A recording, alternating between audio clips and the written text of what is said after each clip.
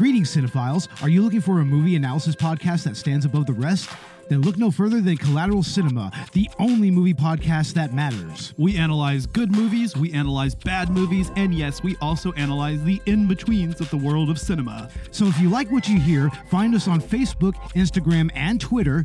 And listen to us on Apple Podcasts, Spotify, Google Podcasts, and wherever you get your podcasts. And yes, my friends, we are 420 friendly. So when you listen to us, smoke it if you've got it. And now, here's a new episode of Collateral Gaming. The show starts right now. I'm Ashley Chancellor. I'm Andrew Orozco. And this is Collateral Gaming with GeekNewsNow.net.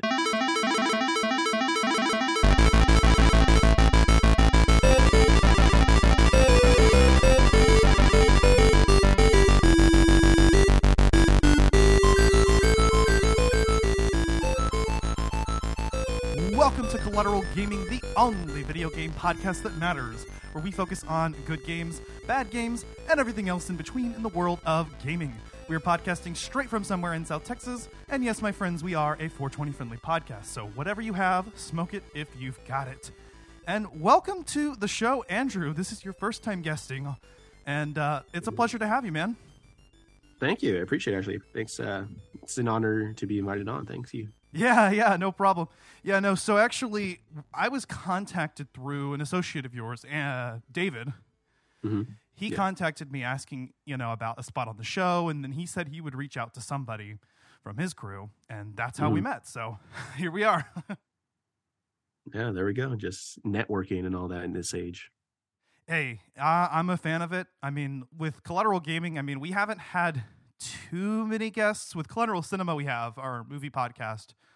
But Collateral Gaming, we're just sort of starting to branch out and reach out. And hey, if you're somebody that's listening and you'd love to link up with us, if you're a podcaster, gamer, or whatever else, hit me up. But today we're here to talk about the brand new Fire Emblem Engage. This is going to be a spoiler-free review. And I've actually been highly anticipating this game.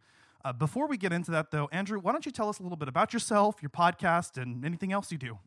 Sure. Yeah. So I volunteer write for GeekNewsNow.net. It's a news media website where we just talk about mostly like Star Wars and Star Trek, but also I do mostly video game writing. I mostly write about video games, a little bit of Marvel, there's DC stuff in there, just general geekdom in general. And then I also have a podcast of my own that's not affiliated with Geek News Now, called DuoSense.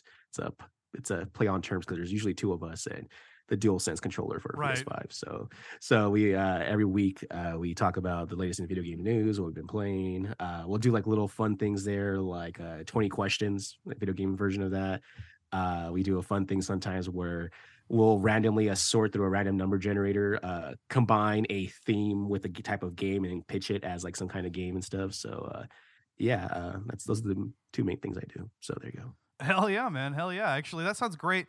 Everything you mentioned is something that I'm into. You mentioned Star Wars, Star Trek, Marvel, DC.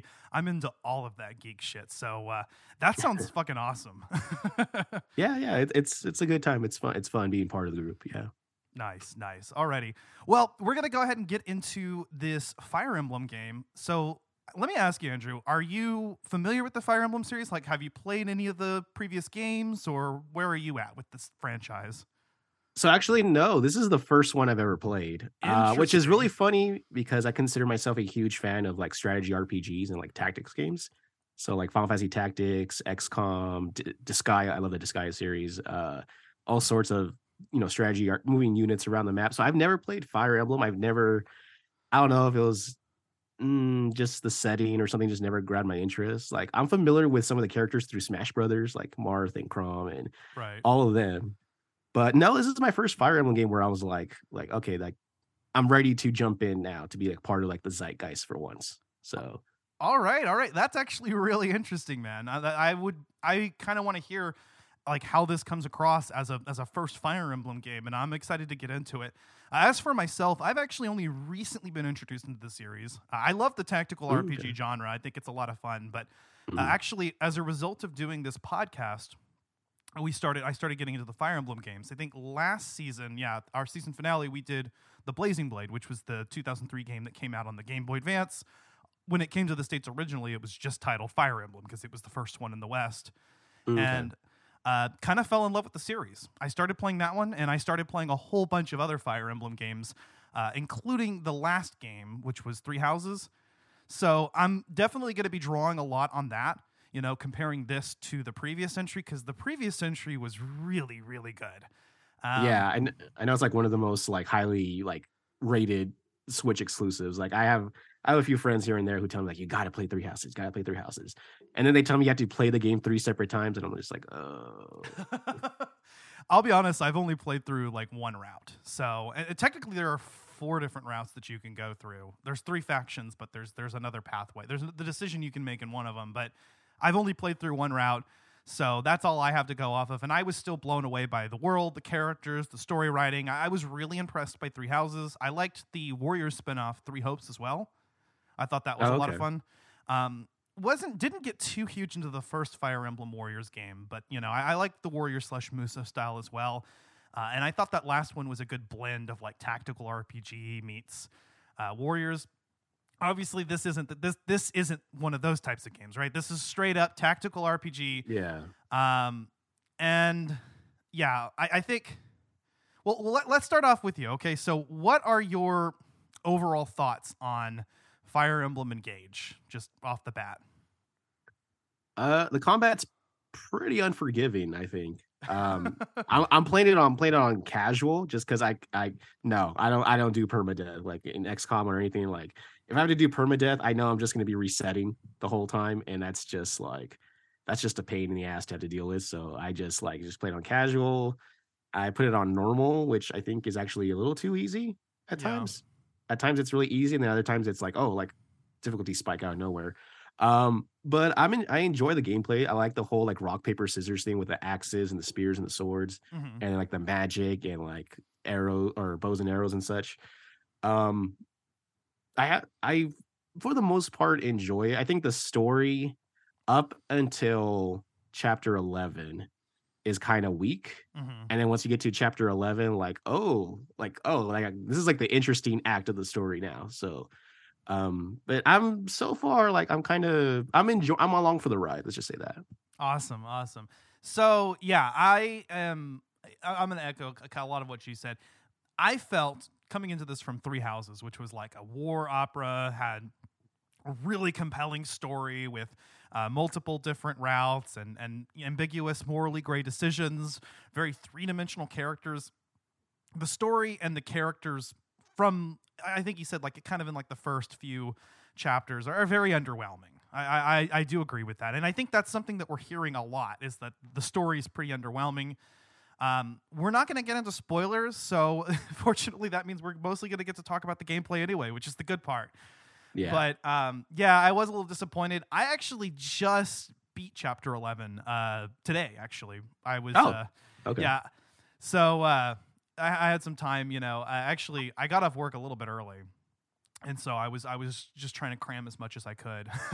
That's perfect, because we're like right around the same area then. That's good. Okay, awesome. So yeah, and I actually agree with you. I think the story's kind of actually picking up now, which is good, and I'm really excited. And I've heard that like the later chapters of this game, it actually does kind of come to a head. But right off the bat, there are no different routes to go through. There aren't really any decisions. It's a linear path from beginning to end, or at least from what it is so far and from what I understand. So this is going to be more of your typical Fire Emblem story experience. And I mean, I don't always expect a great story out of a Fire Emblem game. That's not always what you go to Fire Emblem. That's not what they're known for? Okay. Well, Fire Emblem's very hit or miss from what I hear, and I've played most of the games, but I've only played all the way through a couple of them, that being the Blazing Blade and Three Houses. But I mean, a lot of people, you don't really go to Fire Emblem for story, but then you have games like Three Houses where the story is just so good. So, and then in that aspect, I did feel it was a little underwhelming. I know like there's a very early character death in like the first couple chapters, and I just couldn't bring myself to care about it. I think you know what I'm talking about. Is it one of the twins? No. Early like in the first like couple chapters, right? I'm thinking. I forget his name. Is it the dude with the horse and the lance? No. I mean like a character that dies in the story. Oh, yeah, that felt unearned. Yeah, the whole kind Right. of like, Okay. am I supposed to be feeling something here? Like we just met this character, like, Yes, but exactly. it was really odd. It was kind of just like okay, like we're doing way too much grieving for this character that basically just served as like the tutorial. Yes. Okay, I felt exactly the same way. Yeah.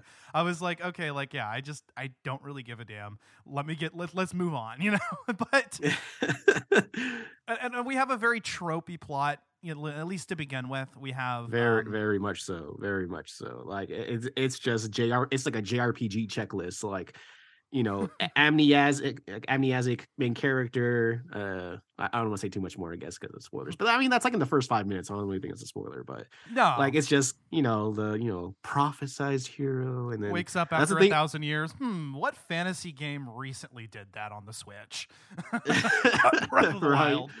Right. But just the whole I think I messaged you about this. Just like the dialogue is so like I don't want to say cringe because I hate that word, but it's very earnest, right? It's very sincere, and it's like asking you to believe in the dialogue, and it's just kind of like this isn't landing or hitting the way it should be. It's like it's a lot of these characters just kind of stumbling over what they're saying, like, oh, like my apologies, Divine Dragon, and it's just like all this hero worship stuff, and it's just very kind of like, oh, It's every single character simping for the main character. yeah, and even the main character feels uncomfortable with the amount. Like he even like shows kind of like his discomfort with a lot of just like the adoration. He's kind of just like that's kind of reminds me of Black Panther with like we don't do that here. Like it kind of reminds me of that's how I felt. Like it just seems very weird. Yeah, I know what you mean. Like there's definitely a lot of like hero worship going on. I don't know. Kind of feels like an isekai at points. Oh, for sure. Yeah, definitely. I can see that. But I will say, well, some of the dialogue is a little cringy. I'll give it that. Or I guess the writing of it is. I think the performances are honestly great. Especially, I played as female Aleer, and I thought the performance of the main character as a female was actually fantastic.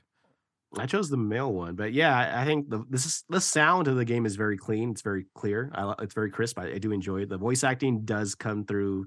It's not like half-assed or anything at all. Like it's very like I said, very earnest. Like they like put so much feel in what they're saying, and it's like sometimes they're doing like 110%, like 10% too much. But yeah, I agree with you. The voice acting is pretty good. Yeah, I mean, and it's basically what you might come to expect out of like a dubbed anime, but I think at least like the performance wise, maybe even a tier higher than that. Or think of like the best like dubbed anime, like Full Metal Alchemist Brotherhood, or something of that nature, Death Note, something that's actually done pretty well, and that's kind of what you got here. And actually, I'm really thankful that the protagonist isn't a silent protagonist this time. The protagonist actually has emotions, feelings, That's actually great. And like we have these support conversations where characters aren't just talking to themselves. Yeah. I do like those interactions. I love when like I get excited whenever I see like, oh, we just did like a team attack or like a chain attack or like something where you end next to someone and then you'll see like a little notification letting you know like they now have a conversation too, like later on. I'm like, oh cool. Like, okay, let's see what they're gonna say. Because some of them are like fun interactions. I especially like the ones that are not with the main character, where it's like another side character and another party member, and they kind of just flesh out a little bit more of the world.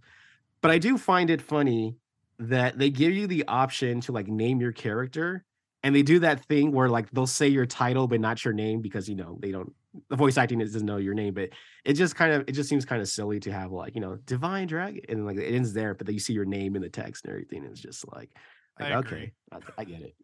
Yeah, in Three Houses they got around it by like just constantly calling you our teacher and whatnot. So in this game, I guess they kind of get around it by saying the Divine Dragon, but like you said, they a lot of times they'll say the Divine Dragon and then the name, and then, omit the name. Oh, there's some games that do it pretty well, where they at least give you the option of like choosing from a list of titles or a list of pre-named maids. So pre-made names. So you at least get something out of it. Yeah, and you know what? I was kind of expecting that if you picked the default name Aleer, they would actually pronounce it, but I watched some playthroughs and they don't. That's why I left it the same. I thought like, okay, maybe they'll say the name. If like, oh no, it doesn't matter. It doesn't matter. Yeah. So I named my character Sakura. It's just kind of a go-to name I use for female characters in video games because my daughter's middle name is Sakura. Oh, that's cute. It's actually a Naruto reference. Cherry. Oh, okay. But yeah, no, it's just kind of a go-to. Either that, or I'll go with like Scruffia, which is a variant of my own like nickname, which is Scruffy. And so I kind of alternate. I alternate with Fire Emblem games. Yeah, it kind of kicked me in the ass though when I played Fire Emblem Heroes. There actually is a character pulled in from one of the games called Sakura. So it kind of kicked. That has never happened to me. I've seen like screenshots where people like they do the thing where they choose a name of a character who's already in the game and they get confused or something. That's never happened to me, but I could just imagine like that. Yeah, that could be a little off-putting. Yeah. But yeah, let's get into the gameplay here. Okay, so yeah. You talked about it a little bit about how you're enjoying the gameplay. As compared to other tactical RPGs that you've played, what do you like that this one does differently? I guess I like the variety of units. How you have like mounted units, you have your horses, you have like these like Pegasus, like flying creatures. You do have a nice variety of. I like how you can choose which weapon you use when you attack because they have like different properties. That's something I don't think I've ever seen in like RPG where you can like be about to attack and it's like, oh, here's like the 4 or 5 different weapons you can use and like they each have like different like properties you can like switch in and out. I think that's pretty cool. Yeah. Yeah, and that's a staple of Fire Emblem games, actually. I mean, a lot of the same items even appear. I mean, you'll have like your armor slayers and your hammers and whatnot, which are going to be good against certain types of units. You'll have weapons that are good against flying or armored. It can kind of give you an edge in battle beyond the weapon triangle, which is nice. I gotta say, what I appreciate about this Fire Emblem game, and what makes this one refreshing over past Fire Emblem games, was the introduction of the emblem system or the engage system. I actually thought that really made battles a lot more interesting and added a lot more variety. Because you have everything that a modern Fire Emblem or tactical RPG needs, and then you've also got this gimmick in the game that I think actually pays off and works. Yeah, you're right. I do actually do. It does add another edge because sometimes you're like, should I use it now? Like you're like, should I use the emblem? Should I do the engage thing like right now, or wait till I'm closer to the enemy? Wait till I really need to save it. And like I find that some battles are long enough where I can do it more than once. Like if I do it right from the bat, then like when I really need it, I'll be fine. I'll probably have it regenerated like by then, so I can use it again. I do like the different varieties of like how, depending on who you have it matched with, like the special is different. Like I think the one I really like that seems really broken to me is I think the emblem is Cecilia. I don't remember Cecilia or Celica. I forget. It begins with a C, but she does this. I think the move's called Warp Ragnarok. Yep. Where like if you use it, you can like teleport within a massive distance and attack like in the same like motion. And that thing is like, I use it to get past like the doors you have to destroy and like other stuff like that. And it's like it can make battles over like very quickly. At the same time, it's like attached. Like I have it attached with I forgot her name, but she's like the sister. She's the blonde unit who's Saline. a sister. Yes, there you go. That's right. Yeah, and she's kind of like she's like a glass cannon. Like she like dies really quickly if you leave her on her own. So like it's kind of a hit or miss. But like I mean, for the most part, I sometimes I'll use the Sigurd. I think that's right. The Lance unit. Uh-huh. He has the like driving thing too, where like when you're done with the move, like you're like a couple spaces away. Yeah. I think they call it override or something. Where you can go through like 2 units or like it's really cool. I literally liked that. Yeah, I got to agree. I do really like Celica's emblem moves, and I also paired her with Saline because that's actually the natural pairing. I mean, most of the emblem rings I think they pair with certain characters during the story, and it's like, okay, here's a good character that can use it, and usually they're kind of the same type. Like they pair Sigurd with the other cavalry unit, Alfred. They pair Celica with another unit that can use both sword and magic, which is nice. Although, interestingly enough, they pair the staff character or stave character with the thief in the game, which I thought was interesting.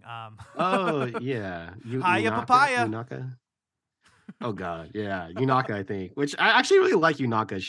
She has like this kind of mischievous, wily, like kind of persona about her. Like she's like the way you meet her, and well, again, no spoilers, but the way you meet her and like how you kind of turn like recruit her and everything. I actually like that section, and she's like the quirky kind of out there character. So Oh, I like her. love her. She may be one of my favorite characters in the game. I love Yunaka. She is awesome.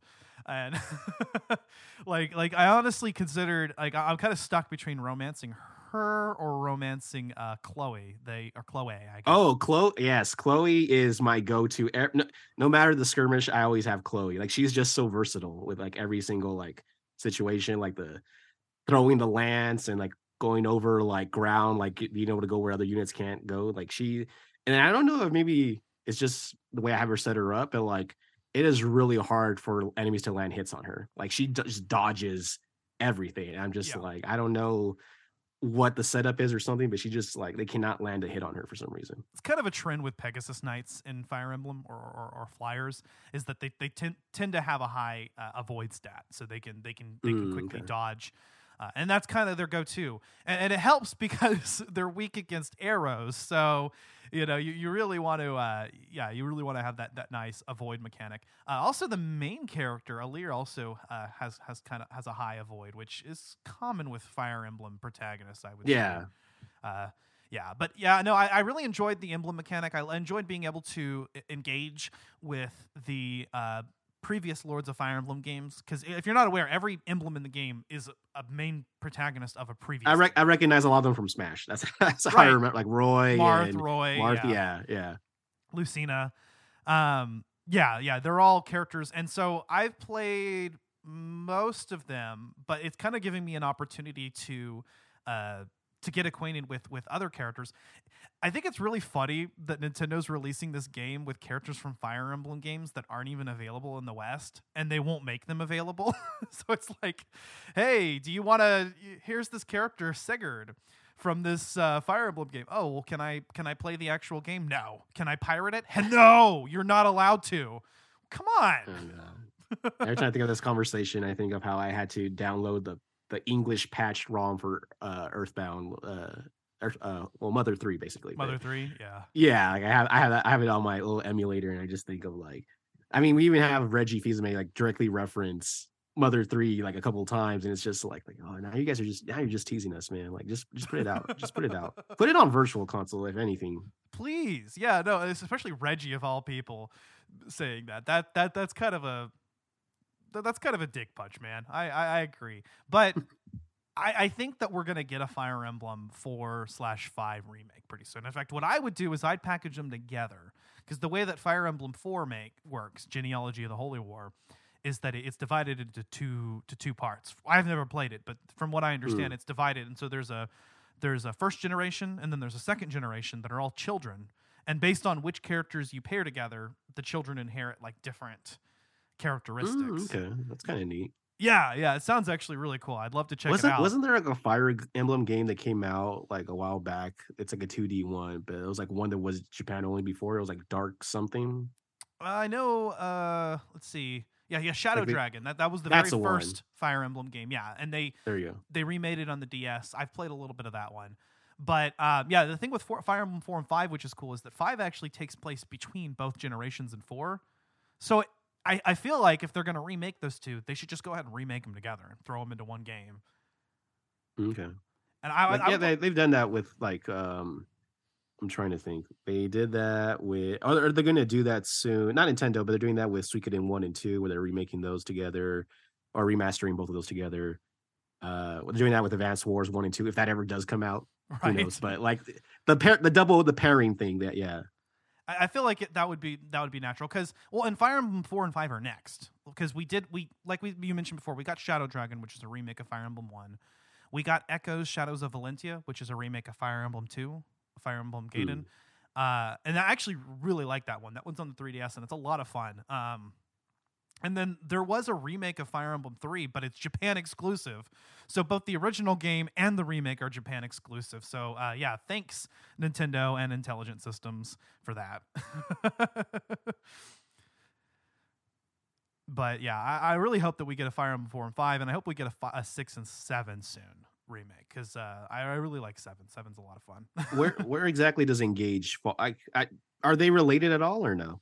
No. So every Fire Emblem game actually kind of takes place in its own separate universe. It's like Final Fantasy then. Yeah, it's just like Final Fantasy. Some of them are direct sequels, right? Fire Emblem 4 and 5 are, 6 and 7 are, right? That's why those ones work together. I believe, 1 and 3 and Awakening actually all take place in the same universe. And apparently they all take place within like the same multiverse, and they reference each other, because we see that here in Engage. Yeah. And the mobile game Fire Emblem Heroes does the same thing. So, but yeah, for the most part, they're completely disconnected. It's the same. It's the same as Final Fantasy. That's a great example. Is that like they're all separate. Okay. Yeah.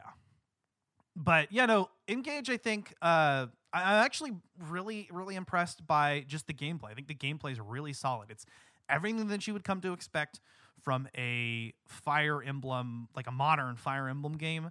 It feels smooth and fluid. The Engage mechanic keeps things fresh.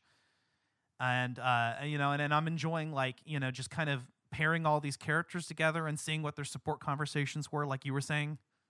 Mm-hmm. It's very smooth. The game runs incredibly well on the Switch, which is a nice, like, it's refreshing considering the whole like Violet and Scarlet debacle like about a month ago, where it's like, oh, the Switch outdated hardware, and that's like, no, those games are just poorly optimized, because clearly here, like, it runs buttery smooth. And I like because I've seen like older Fire Emblem games where like you move a unit, you attack, and then it has to transition to like a separate screen, and then like the attack plays out, then you transition back. Like here, it's like all done quickly. Like it zooms in, you do the attack, zoom back out, and like we're off to the next like movement kind of thing.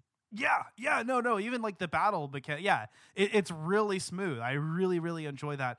I even like the way that they kind of like may have the characters move about the map. In previous Fire Emblem games, you kind of just kind of selected each the square that you want the character to move, and then they move. Here, you actually kind of directly control the character on the grid, and it looks really nice. Oh, wait, are you talking about like after the battle's done, you're like free to explore the area, like the town or whatever? Or no, not just that, but I mean like whenever you're actually moving your character between each square, they actually move in real time, right? And then you can. Oh, it's not like stiff, like. It's not like, yeah, I get what you're saying. Yeah, not like just like select the square and then the character moves like in previous games. I think you can toggle that setting, so you can have it work like previous games, or you can kind of have that like move in real time, which is cool. Three Houses had a thing where you could actually zoom all the way in, and the characters actually could move around with like their entire like battalions in real time, which was cool. But yeah, no, I agree with you. I think that the moving in and out of combat is really fast and fluid, and you can even skip it, but you really don't need to, because I mean the combat's just so much fun, and as usual, I mean watching like these crit animations whenever you get a crit is really nice. I love whenever you have an axe unit. I think it's the old dude with like the white hair, Vander, I think, or he does a thing where he drags the axe along the ground. Yeah. To like kind of like charge it up. That's like one of my favorite things. Like they do when you see that when you see the like this axe swing down to the ground, like, oh, we're about to get a crit right now. Like, yes. Yeah, the crits look so cool. Like I could watch Fire Emblem crit compilations all day, and there was something really special about like the 2D entries, like the GBA Fire Emblem games with the crits, that felt for a while was kind of lost with the 3D games, and then they actually kind of brought it back.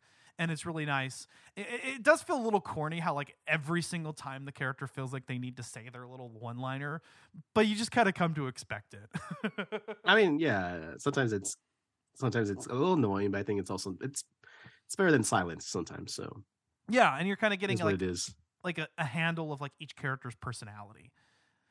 And again, I don't think the characters are terribly well fleshed out. A lot of them are very like one note, like, okay, this is their characteristic. That's what they are. They embody, or personify this particular trait. But I think it's still a lot of fun, kind of just having them all together. And I like that this game kind of went for that more charming, like lighter, anime-esque feel, I do. I like just to touch on it real quick because their interactions I noticed do come up later on. Is like for example, there's an interaction between Alfred and one of his like assistants, the really buff guy with like the small head for some reason. He's like a really buff guy. I think his name's like I forget his name, but he's or something. He's like the axe unit, yeah. And there's like a little interaction where Alfred's kind of just like groping him, like he's jealous of how strong. Like, you know, kind of like one of those like Thor MCU moments where he's just like in awe of like this unit, absolute awe, right? And then when the next time using I forget his name, the axe guy, like he levels up and he makes a comment about like, oh, I'm sorry, Alfred, like, oh, like he's like, I'm getting stronger, like, oh, I'm sorry, Alfred, because he's like leaving him behind physically. So I thought that's kind of like a little funny, like a little like nod to like the conversation they had earlier where he apologizes for getting stronger, for like being stronger than Alfred. So I think there's like little moments here and there, like when they level up, or like if they're knocked out of the match, they'll like a little quip before they leave or something. Yes. And I kind of, it's not like the most original thing, but I think it does kind of help separate them from each other a little bit more. Yes, I agree. Please, I beg of you, gather together all 12 rings. When your scattered memories return to you, you must fight on with the utmost divinity. I believe in you, my child. I understand. I'll collect the rings. I swear to you. And I'll fight. I'll do whatever you want. Help me. Lend me your strength in this fight. I am known as Marth, Emblem Marth. To be clear, it is good to see you. I was able to answer your call because you remembered me. But then, a dark presence emerged. Sombron. Marth. What was I like? Well, you were kind, as you are now. There's no need to remember everything at once. Divine One, will you help us? Please, come with me to Firene. An alliance with Brodia took some doing. Their king's an ambitious man. Brodia, the Kingdom of Might. I greet you as the Crown Prince of Brodia. Solm is an open-minded country. They've always had good relations with Firene. I hope you're hungry for fun, because that's what's on the menu first! Lucky me mad, huh? I take it Elusia isn't in the Alliance. We know it's snowy there, with long winters, and that some Elusians worship the Fell Dragon. Come a little closer. I'll give you a good long look. I will now take your lives, your souls, and the rings. He is not yet at full strength. My kingdom has another emblem ring in its possession. Well, isn't this tragic? By virtue of your silence, we will now kill every living soul in this castle one by one. I detest violence, but I will always fight to defend the innocent. I'm just passing through. Well, looking for someone, really. Still, despite everything we're facing, I'm calm. I think it's because you're here, Marth. We are not going anywhere. We will remain by your side until the end of this journey. You silly divine dragon. Did you think emblems were just a you thing? Not by a long shot. Marth? Marth, speak to me, please!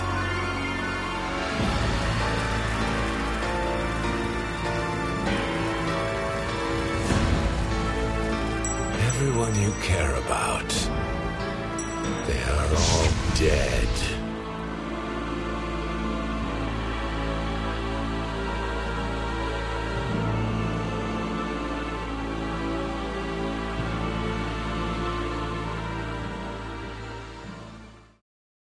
I also like the decision in fitting with the lighter tone of this game to make more vibrant colors.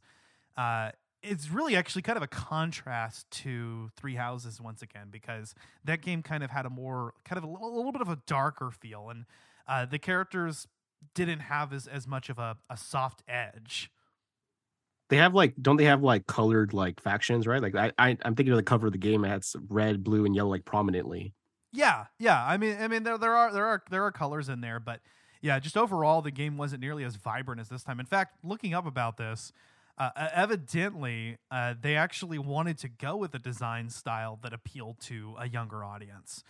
or a broader audience, which included younger players. So they actually had some difficulty implementing that into the game. Let's see, the illustrators that they use. Go ahead. Just full disclosure, I do not like Alir's hair and eye combination. I really do not like it. It reminds me of a mix icy. If you're at a mix icy with like, it has like the red and the blue straw, like blue raspberry, red, whatever, cherry, like it reminds me of the icy colors. And I'm like, I don't get it. Someone told me there is like a story reason, or that's like it's a very like intention choice, but it just looks so jarring. And like, someone told me because it has to do with like the Joy-Cons, like the Switch, the red, blue Joy-Cons or something like that. But I don't know if that's true. If there's a story reason, but it just looks like they took like the anime factor to an 11. Like, just don't make it make sense. Just whatever color. All right. Yeah. Let's address that, because I agree. The main character's character design is atrocious.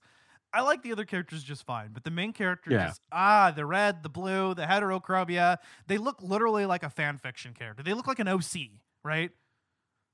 Yeah. They look like somebody's OC. Yeah. That's exactly what they look like. It's bad. I don't know what they were going for. I know a lot of people weren't filled with confidence about this game whenever that was revealed. And I read that the original color choice actually was going to be black and white, with like black hair, white hair, and a black eye and a white eye. I think the red and blue, at least for the eyes, I think was a better choice here, because I think a black and a white eye would just look odd. Yeah. But I think I don't know. It just feels like, look at me. You know what I mean? Yeah. It's very, very vibrant. Sometimes uncomfortably so when it comes to the main character. But I think when it comes to like the rest of the game, I'm actually kind of enjoying the difference, kind of the juxtaposition, especially with the last game, with this more vibrant popping style. And evidently they decided to go with an illustrator in Japan named Mika Picasso, who worked on various genres of artwork, including character design, logo, and merchandise design for apparel brands, cover art for novels, and CD album colors.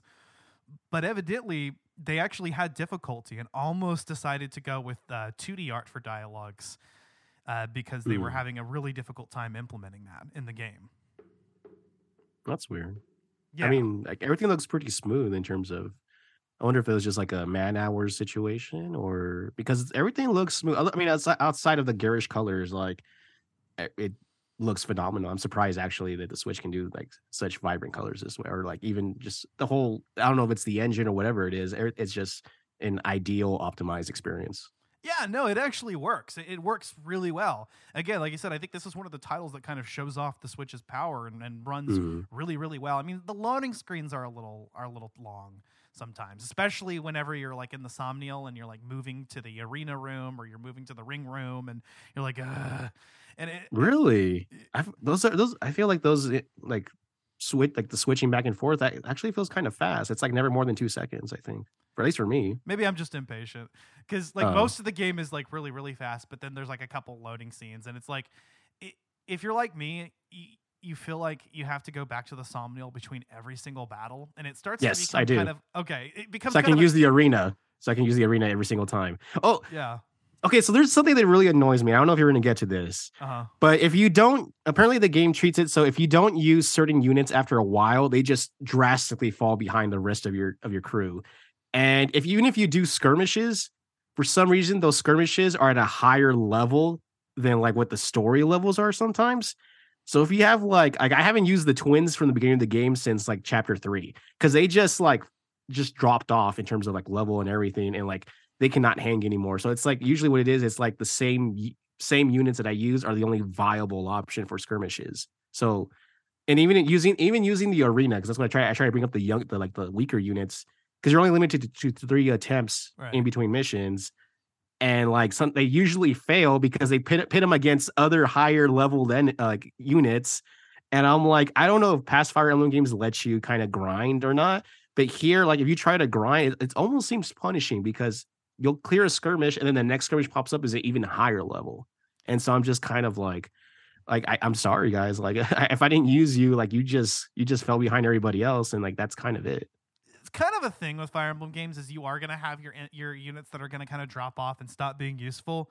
I like you. I stopped using the twins. I stopped using Vander as well because not because he's a bad unit, but because he's an XP sponge. He's not viable. He's a pre-promote. And in Fire Emblem games, pre-promotes are great in the beginning of the game when you need a character to kind of carry the team, or what they're really good for is weakening an enemy so a weaker character can just kind of finish him off and gain all that experience. But you don't want to let him finish off any enemies because they don't get really great growths and they're already I was annoyed that it took forever to level him up. I think I leveled him up once and I was like, why is it taking so long to level him up? Yeah, and like pre-promotes are done that way on purpose. Your characters that start off as base units that you promote into stronger units end up being stronger characters in the end because of their stat growths. But pre-promotes by design, and that's a common Fire Emblem thing. They don't have really great stat growth. They're kind of just there to help carry your team in the early game, and then later on you naturally promote your units into like bosses, and you can kind of program your units the way that you want them to go. This game is like the Master Seals things, right? Yeah, Master Seals. Yeah. This game is a little bit less flexible than Three Houses was. With Three Houses, basically any character could be any class. Granted, they had the weapon proficiency. The weapon proficiency. And then this game's kind of the same way, but there are some more limitations. So it's kind of like a mix between traditional Fire Emblem games and some of the more modern games that kind of lets you go wherever. And yeah, you can reclass into any unit, again, given you have the right weapon proficiencies, but you got to work for it a little bit more. And I actually kind of appreciated that. Part of me wasn't sure whether to wait until level 20 to promote characters like in like your older style Fire Emblem games, or to just promote them right away like you would in modern games. Well, I looked it up, and the answer is that you actually can promote them as early as possible, because that's what I've done so far. Like when it gives me the Aster Seal, I'm like, okay, who can I use this on like right away? yeah, you should do it as soon as you can at level 10, because you don't have to worry about losing stat growths. There's a mechanic in this game where if a character reaches level 20, they can basically reclass and even into the same class using a second seal. So you can actually, and their stats carry over. So you don't have to worry about stats dropping off. So there's no reason to wait to promote your characters, which is nice. And older Fire Emblem games, the trick was that you had to wait. And sometimes there was kind of a balancing act. It was kind of like, well, maybe I don't have to wait until level 20, the max. Maybe let me just like promote this character at 15. Or some people just promote whenever the game gets too hard. And that was their rule of thumb, is like, if I'm having too much of a time, then I'll go ahead and promote my character. But you had to wait. In this game, you don't have to. And I started off doing that way because I thought that they were kind of going back to that. But I was glad to hear that no, there's no limit. You can continue to reclass a character over and over and over again once they reach level 20. So that's cool. It kind of reminds me of like in the Disgaea games, you can do something similar where like your character reaches like a certain level and you can like reincarnate, which is like start back at level 1. But the next time you get to like level 100 or whatever, you'll be stronger than you were at the previous level 100. So it's like you're encouraged to reincarnate to actually get to like your maximum like ability. So it sounds kind of like that. That sounds really cool. Yeah. No, it is kind of like that. Like you can just keep going. Of course, I haven't reached that level with any character where I actually have to reclass them, but using the second seal. But I'm glad to know that you can. And what's cool is that not all of the personal skills come from leveling up or promoting anyway. I mean, a lot of the skills come just from using emblems. And I thought inheriting skills from emblems. I thought that was really cool. In fact, you don't even actually have to fight with them. I mean, it does encourage you to experiment and pair emblems, because any character can be paired with any emblem ring, right? And it does give you, like, you can kind of mix and match, and you can experiment, but you also don't have to. You can also just go into the arena and do just the emblem.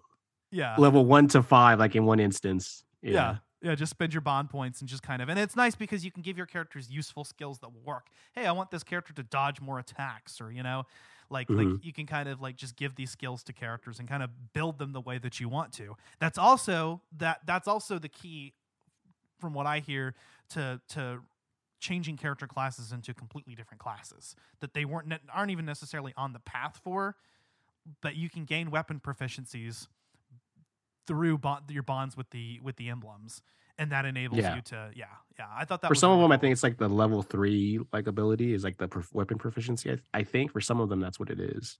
Yeah, I think you're right. Yeah. Yeah, I really enjoyed that. Another new thing with this game was the unit types. In previous games, I mean, we had armored units, we had flying units, we had cavalry units. That was a thing. But now every single character has a type and has an additional ability in battle. Like you have those backup units, which do those chain attacks. That's new. That wasn't in previous games. You have like the chi characters that can use like the chain guard and take attacks for enemies. Yeah. Yeah, I thought that was really, really cool. What do you think about? Do you do any of the training? I like the little mini games, the little training mini games you do, like the little exercise where it's like the little DDR-esque kind of like arrow thing, but also just like mashing the button to like do like the weights, whatever, kind of like in GTA where like you gotta like you get stronger, or whatever. Like the little, and then you like, I mean, they give you kind of insignificant boosts unless you do like the really, really hard one. But I do like it because it kind of just breaks up the monotony a little bit for me. Yeah, and it was another part of like my like go-to list, like my checklist. Every time I went back to the Somniel was like, all right, let me get that little stat boost. I enjoyed those little mini games. I think that the squats one was really easy, and I went to the squats first. I think because of Final Fantasy VII. Oh yeah. It just made me think of it. The squats one was really easy. It's kind of like more like it's like DDR. That gave me the flashbacks of trying to do the pull ups with Tifa. I think it was Tifa trying to do like the pull ups or whatever. Oh yeah. I think in remake, right? Yeah. Oh, that's what I was thinking. Oh, okay, yeah, that's right. I forgot there is squats in the original Final Fantasy VII. Yeah, you're right. Yeah, but yeah, no, I thought that was cool. The sit-ups honestly gave me carpal tunnel, just mashing that button so many times. My thumb afterward. The push-ups were actually the hardest for me, but they're all pretty easy. At least in like the normal difficulty, which is the only one that I played it on. They have a fishing minigame too, and then they have a wyvern riding minigame too. I haven't tried the wyvern one. I saw the fishing one, but I don't think I tried that one yet either. Yeah, it's not all that exciting, but it's there. So it's like, I feel like the fishing minigame in any JRPG is again like another checklist thing where like we're gonna throw it in there because people expect it to be in there. Like there has to be a fishing minigame. Right? Does anybody really like these? Apparently, because they keep doing them. The wyvern riding one was pretty cool. I did that like one time. I think you unlock it after chapter 11, and that was pretty fun. Oh, okay, that explains why I haven't seen. I heard. I think that someone else mentioned it. I'm like, I haven't seen that, but I saw the fishing one, I think. Yeah, the fishing. So yeah, and you just like every time I go back to the Somniel, I just kind of have like a checklist. I'm like, okay, got to do a meal, gotta gotta talk to people, gotta do my arena fights, gotta do all my mini games. If I have any bond points, spend them either through the arena or inheriting skills. I just kind of have this like whole thing, and it's like, so every single battle you go back and you do this whole thing, and sometimes it felt a little bit monotonous, but I still felt like I had to do it. But break down any excess weapons you have. Yeah, exactly. So go check out shop, see if there's any new items. Buy every master seal because you only get like a certain number per chapter that you can buy in stock. But I think towards the end of the game, I've heard that they actually give you kind of a limitless supply.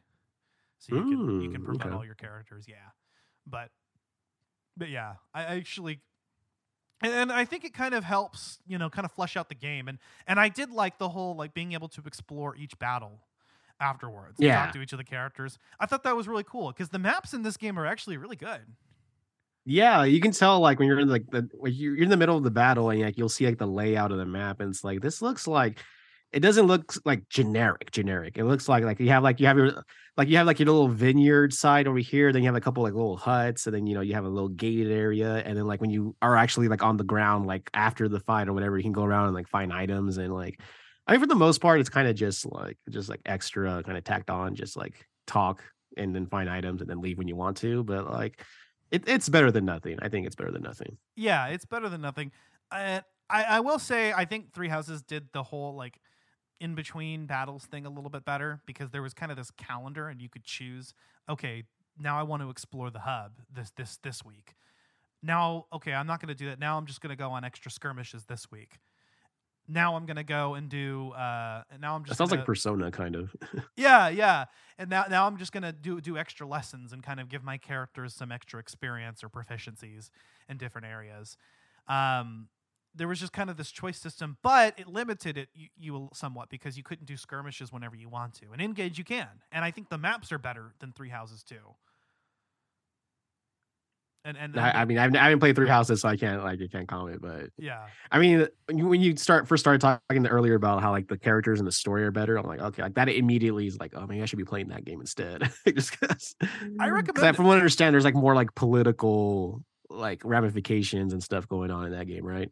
Yeah, it's very political. In fact, it's kind of hard to follow at times. This game is it is a refreshing change of pace in that you can kind of just veg out and be like, okay, like I get the story. And like you said, I think like midway through the game, it does pick up quite a bit and become a little bit better. There was the king character, right? The I forget his name, but the father of the it starts with like D or something with a D or something. Yeah, I can't remember. Diamond and Alcrest, I think were the Alcrest, sons' names. I can't remember the name of the dad. I really liked him, actually. He was a character that I really enjoyed, but I was like, I don't think he's going to last very long. I thought he was going to be more kind of like intimidating or like angry. Like the way they play up like that kingdom, like Brodia, right? Brodia, I think it is, or Brodia, yeah, one Brodia, of those. One of the, yeah. Brodia, which sounds kind of funny when I think about it. But like the way they play it up, like, oh, like he's going to be like a real bastard. And you meet him, he's like, no, like this guy is just, he just really likes fighting. That's his thing. He's so wholesome. Like you can tell he loves his sons, but like I could just tell right away that he's not gonna last long. And that was just my guess. I'm not gonna tell you, our audience whether or not that happens or what comes to play. I called it. That's all I'm gonna say. Actually, the other character that we mentioned earlier, the early character death, I actually was very suspicious. I thought that there was something else going on. So I think that's part of why like I wasn't as affected by the death, because I just kept waiting for like a twist. Oh, okay. I think I know what you're talking about. Yeah, that kind of, well, like the heel turn kind of thing, I felt like I kind of saw coming just because of the nature of like these kind of games where it's like doesn't matter if you did something for me, like I'm just gonna do what I have to do on my ruthless road to like ambition or whatever. So like when we had that moment happen, I was like, yeah, it makes sense, I think. Yeah. All right. Anything else that you wanted to bring up, or anything else that comes to mind about this game, or do you want to get into our final thoughts? At times, some of the units are just like way too weak, and that's like I'll have moments where I'm attacking a unit, I'll miss, and then they'll just counterattack, and even if I'm at full HP, it'll be like a one-hit kill, and I'm just like, how did I die from that one attack? Like I get something like the rock paper scissors thing, but like sometimes there's units where I'll put them on the edge of like the area, and then like 3 units will come in and just body them complete like in one turn, and I'm at full health and I die like at the end. I'm like, oh man, like that. Like I don't know how people can play this game on classic where like you just have units dropping, because I'll go into like a battle and easily lose like 3+ units by the end of the match. Okay, so yeah, actually my hot take on that, here's the whole thing, is that I feel like Fire Emblem is meant to be played in classic, and I cannot play casual. And I think it's because like the first Fire Emblem game I played was one that didn't even have like a rewind mechanic. You just had to restart the battle. But you can also, because you're emulating it, you can just use save states. So like there's ways around it. And this game, like to its credit, and like the past few Fire Emblem games, does have the rewind mechanic. And I think on normal, there's not even a limit on how many times you can rewind. I don't think someone else told me that I haven't tried. I've only used it probably once or twice per match when I've had to, but someone else said on normal there is no limit. So for me personally, I feel like permadeath is a part of Fire Emblem. I feel like you are supposed to play it that way. But that being said, you could just use the rewind mechanic and go back and prevent them from dying and just kind of redo it. And in fact, because there's so many like, liberal uses of the of that rewind mechanic, I would use it just to like position my team better. I'd be like, oh, I should have left that character with a hand axe or a javelin so that they could counterattack against a ranged attack. So like I would just rewind just to put him in a better position. But so on classic, can you like if you lose a unit, do you just get replaced with a generic unit, or can you like lock yourself out of completing the game because you lost so many units? Oh no, the unit's gone. Yeah, they're gone and they don't get replaced. You're not really locking yourself out, because I mean you can play through the game without a certain type of unit. The only one I'm saying, is it possible to lose everybody then? I guess so. I've never done it. I've always reset. I've never let myself lose a unit in a Fire Emblem game. Okay. So that's my thing, is like I never let a unit die. Even if they're not a unit that I feel like I'll use, I just never let them die. That's like my thing. I was like, I cannot let a single unit die, because like I think part of the experience is that they're a precious commodity, right? You'll never receive a unit like them. You'll never receive that particular unit with their same stat growths, with their same strengths and weaknesses, and and also the element of the story. In some games, they actually have some characters that can't die. Like I know Blazing Blade is a prequel to Binding Blade. So like characters that are able to die, characters that are in the future, can't die or are children of, but like they just created a time paradox. They permanently retire the unit so that you can't use them anymore, which still is going to hurt you. But yeah, I feel like for me personally, that's like part of the experience. But again, you can kind of cheaply get around it. So in today's day and age, I mean, especially if it's your first Fire Emblem game, I think that's why the classic is there. It's just to kind of ease players into it. But yeah, I think that's really all I have to say without getting into spoiler territory. Anyway, I've just gotten in the habit of like where I can move a unit. Like if I'm not sure if they can survive like a hit the next turn, I'll just put them like one before where they would be if like for the enemy to reach them. Yeah. So like it shows you like the area, like what they have, and I'll just put them like just one tile away from that just in case. Well, yeah, and the game actually gives you a lot of information in advance. Like previous Fire Emblem games, like the original ones, weren't nearly so liberal with the amount of information they give you on the battle screen. You can have everything. You know exactly how this battle is going to turn out. They'll tell you which units can attack. Not only can you toggle on to see the enemy areas, but they'll even have those little lines showing you which enemies can attack this character if you move it to that spot. And they'll show you like exactly what will happen, like how many turns, disregarding of course misses and crits and things like that. I do like that because not a lot of strategy RPGs do that, but I do like how it tells you like how much damage you will do ahead of time. So you can be like, should I use this powerful move or like, let me see if I can use a weaker, so I don't have to like waste my resource. Can I use like a weaker move? And like, oh, I'll still kill him. Okay, I'll use the weaker one or something. Yeah, and if you use the weaker one, those are nice because the weapons that are weaker have a higher avoid stat, or they may have a higher hit stat, so they have a higher chance of hitting. So it's just kind of like picking the right weapon for the scenario. They dropped weapon durability in this game, and honestly, like I thought, like if you had told me weapon durability was dropped, I would have thought I would have hated it. But honestly, I feel like this game manages its other mechanics well enough that not having weapon durability is just fine. And to be fair, Echoes didn't have the weapon durability in it. Three Houses didn't have the weapon triangle, another thing that I feel like is a staple of Fire Emblem games. This game brought it back, so... I didn't know weapon durability was a thing. That I just think of like Breath of the Wild and how much people hate weapon durability in that.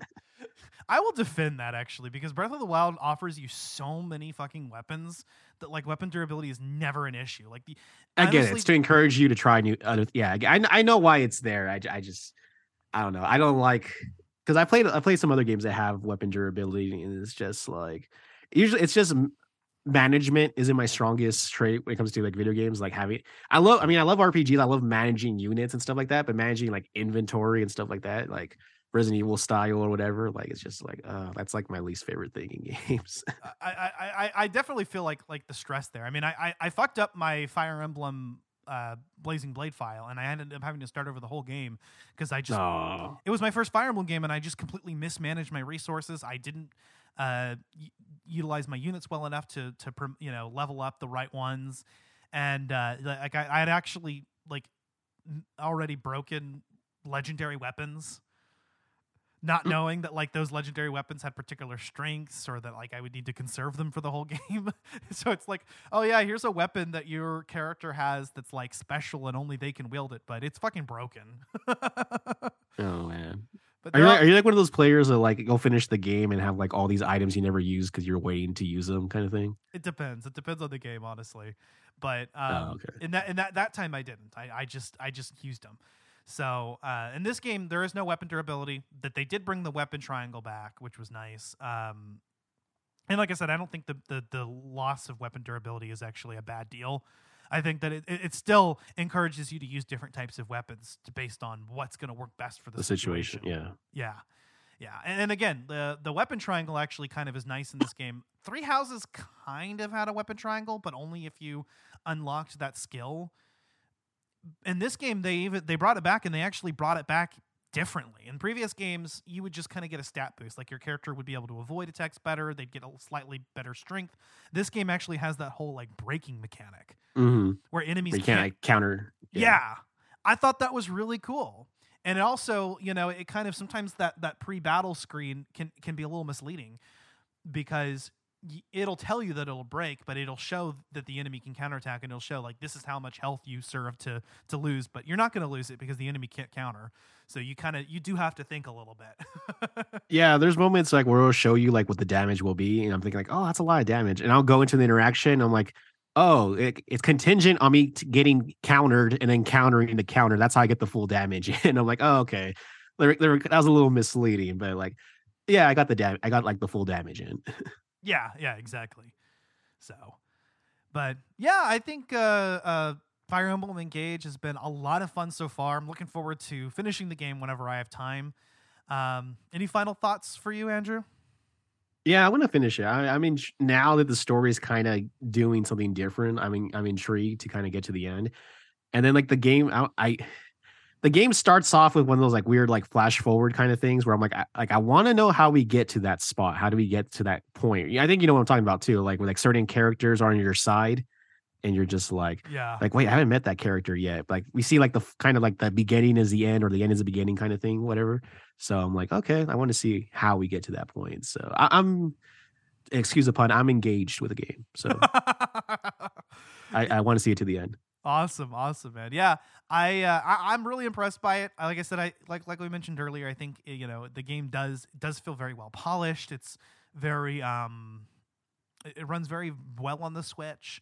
Aside from a couple areas, I don't think the loading is very bad. I think I like that you can skirmish as much as you like, although the game does have other ways of discouraging grinding, like you mentioned.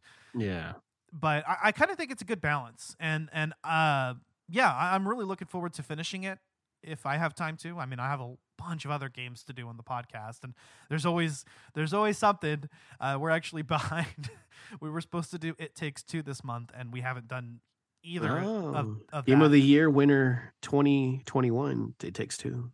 Yeah. I started playing like the first couple levels, but I haven't actually beat it yet. But yeah, that's supposed to come out. We're supposed to have both parts out this month, and now I'm like, I don't know how that's gonna work because sometimes it's just hard to coordinate things with my co-hosts. So yeah, I'm juggling a lot of games right now too, and I'm just kind of like what, like right because of we talked about how like we'll do this like recording like a week after, so I'm like okay, I'm just gonna focus on Fire Emblem, and then I got like distracted by some other stuff. I'm like, oh, like I need to get back to Fire Emblem, so I'm like, okay, like I don't know how many chapters are in the game, but like I feel like I'm probably halfway. I'm like at chapter 11, like 11, 12-ish. So I'm like, hopefully Ashley's around the same place. And then we said, oh, I'm just past chapter. I'm like, oh, thank God. Okay. Nice. Yeah. No, I think I remember telling you, I was like, yeah, I wouldn't be surprised if I beat this game before we do it. No, life got too busy for me to do that. But the game does run pretty fast. Like you can get through like a lot of it and kind of just keep going. And yeah, I'm enjoying the hell out of it. But thanks for being on, Andrew. Where can our listeners find you? You can find us on all major podcast platforms. Again, that is DuoSense, DuoSense. Yeah, we put out an episode pretty much every week at this point, so you can find us on there. Awesome. Well, yeah, it's been a blast talking with you. I'm glad I had somebody to do this episode with. It would have been solo if I didn't have you. How would that have worked? I never done like a solo podcast. Like, do you just like talk to yourself or just out loud? Or? I've had to do it a couple times, and it's difficult. It's difficult to just keep going, but it can be done. It's just not preferred. But yeah, you're welcome on anytime. I think that we had a good flow, good conversation.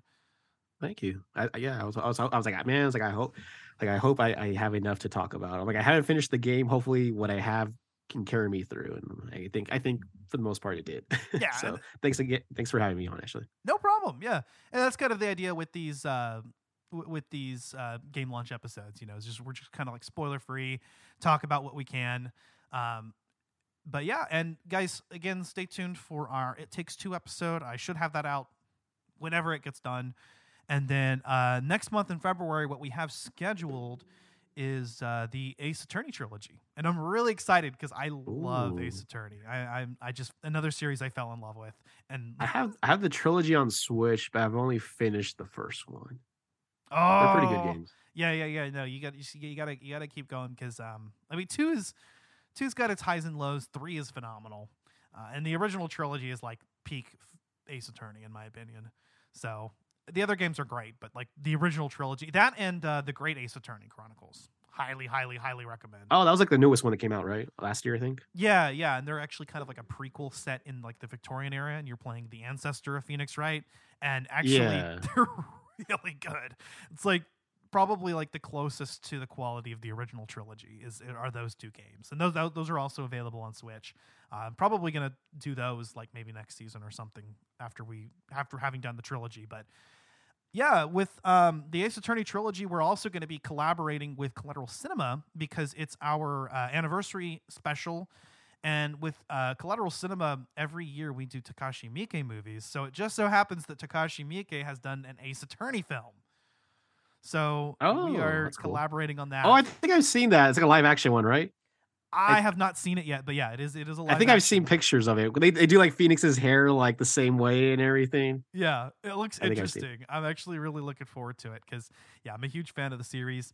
Speaking of Collateral Cinema, actually, this month, and I think we're going to be recording this just in a couple days here, so we'll have it out before the end of the month. But we are doing a collaboration on the Silent Hill franchise. So that's actually going to come out this month. On the Collateral Cinema side, we are doing the Silent Hill movie. On the Collateral Gaming side, our bonus round this month is going to be focused on Silent Hill 1 and Silent Hill Homecoming, so the duality of Silent Hill. Is the Homecoming like the bad one or? Yeah. It's pretty much like, I think people like universally call it the bad one. I haven't played it all the way through yet, so I've never played a Silent Hill game. Really? I mean, like I like Resident Evil, but I think anything that's like supernatural stuff, it just kind of freaks me out. I feel I'm a very squeamish and I have a very weak stomach for stuff like that. Yeah, Silent Hill kind of forces you to confront your own demons or something. So, but yeah, I'm actually looking forward to doing that. We have that coming out this month. Like I said, Ace Attorney next month, and then we'll be getting into the rest of the season. I believe some more. The next Game Lunch review that we have scheduled. Well, it's kind of contingent. If I'm able to get a PS5 and secure one and actually buy one soon, I would love to do Hogwarts Legacy when it comes out. Because I think for the most part, you can probably, with some effort, you can find a PS5 in stores now, I think. Yeah, it's not that. It's just a money issue for me personally. Oh, I thought it was like an availability issue. Okay. No, it's a money issue. But if I can get one, if I can buy one, I would love to talk about Hogwarts Legacy because I think it's actually coming out on next gen first. If not, maybe we'll talk about it later.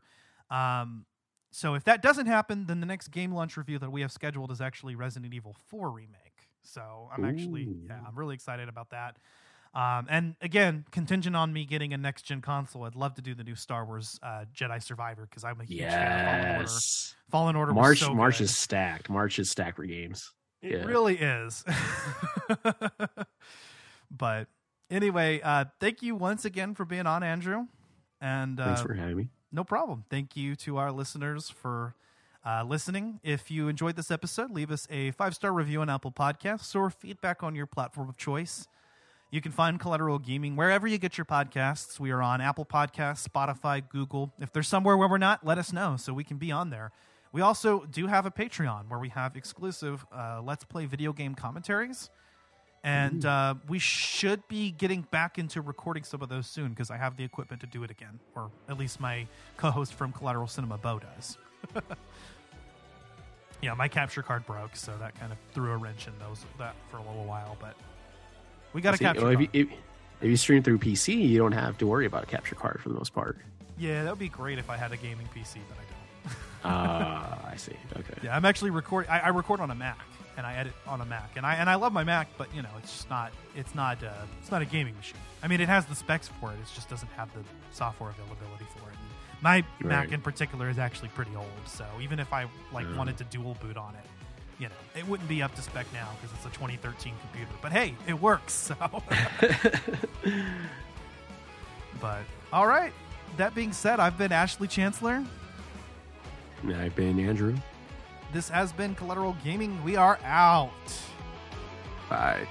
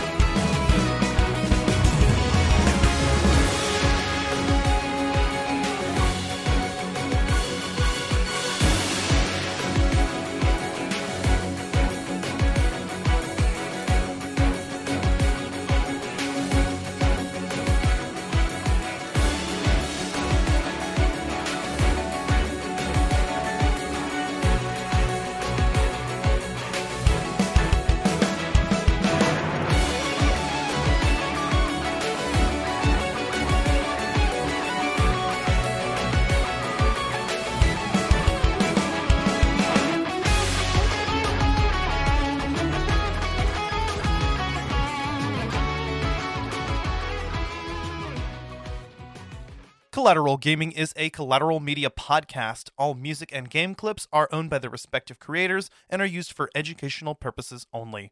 Please don't sue us. We're poor.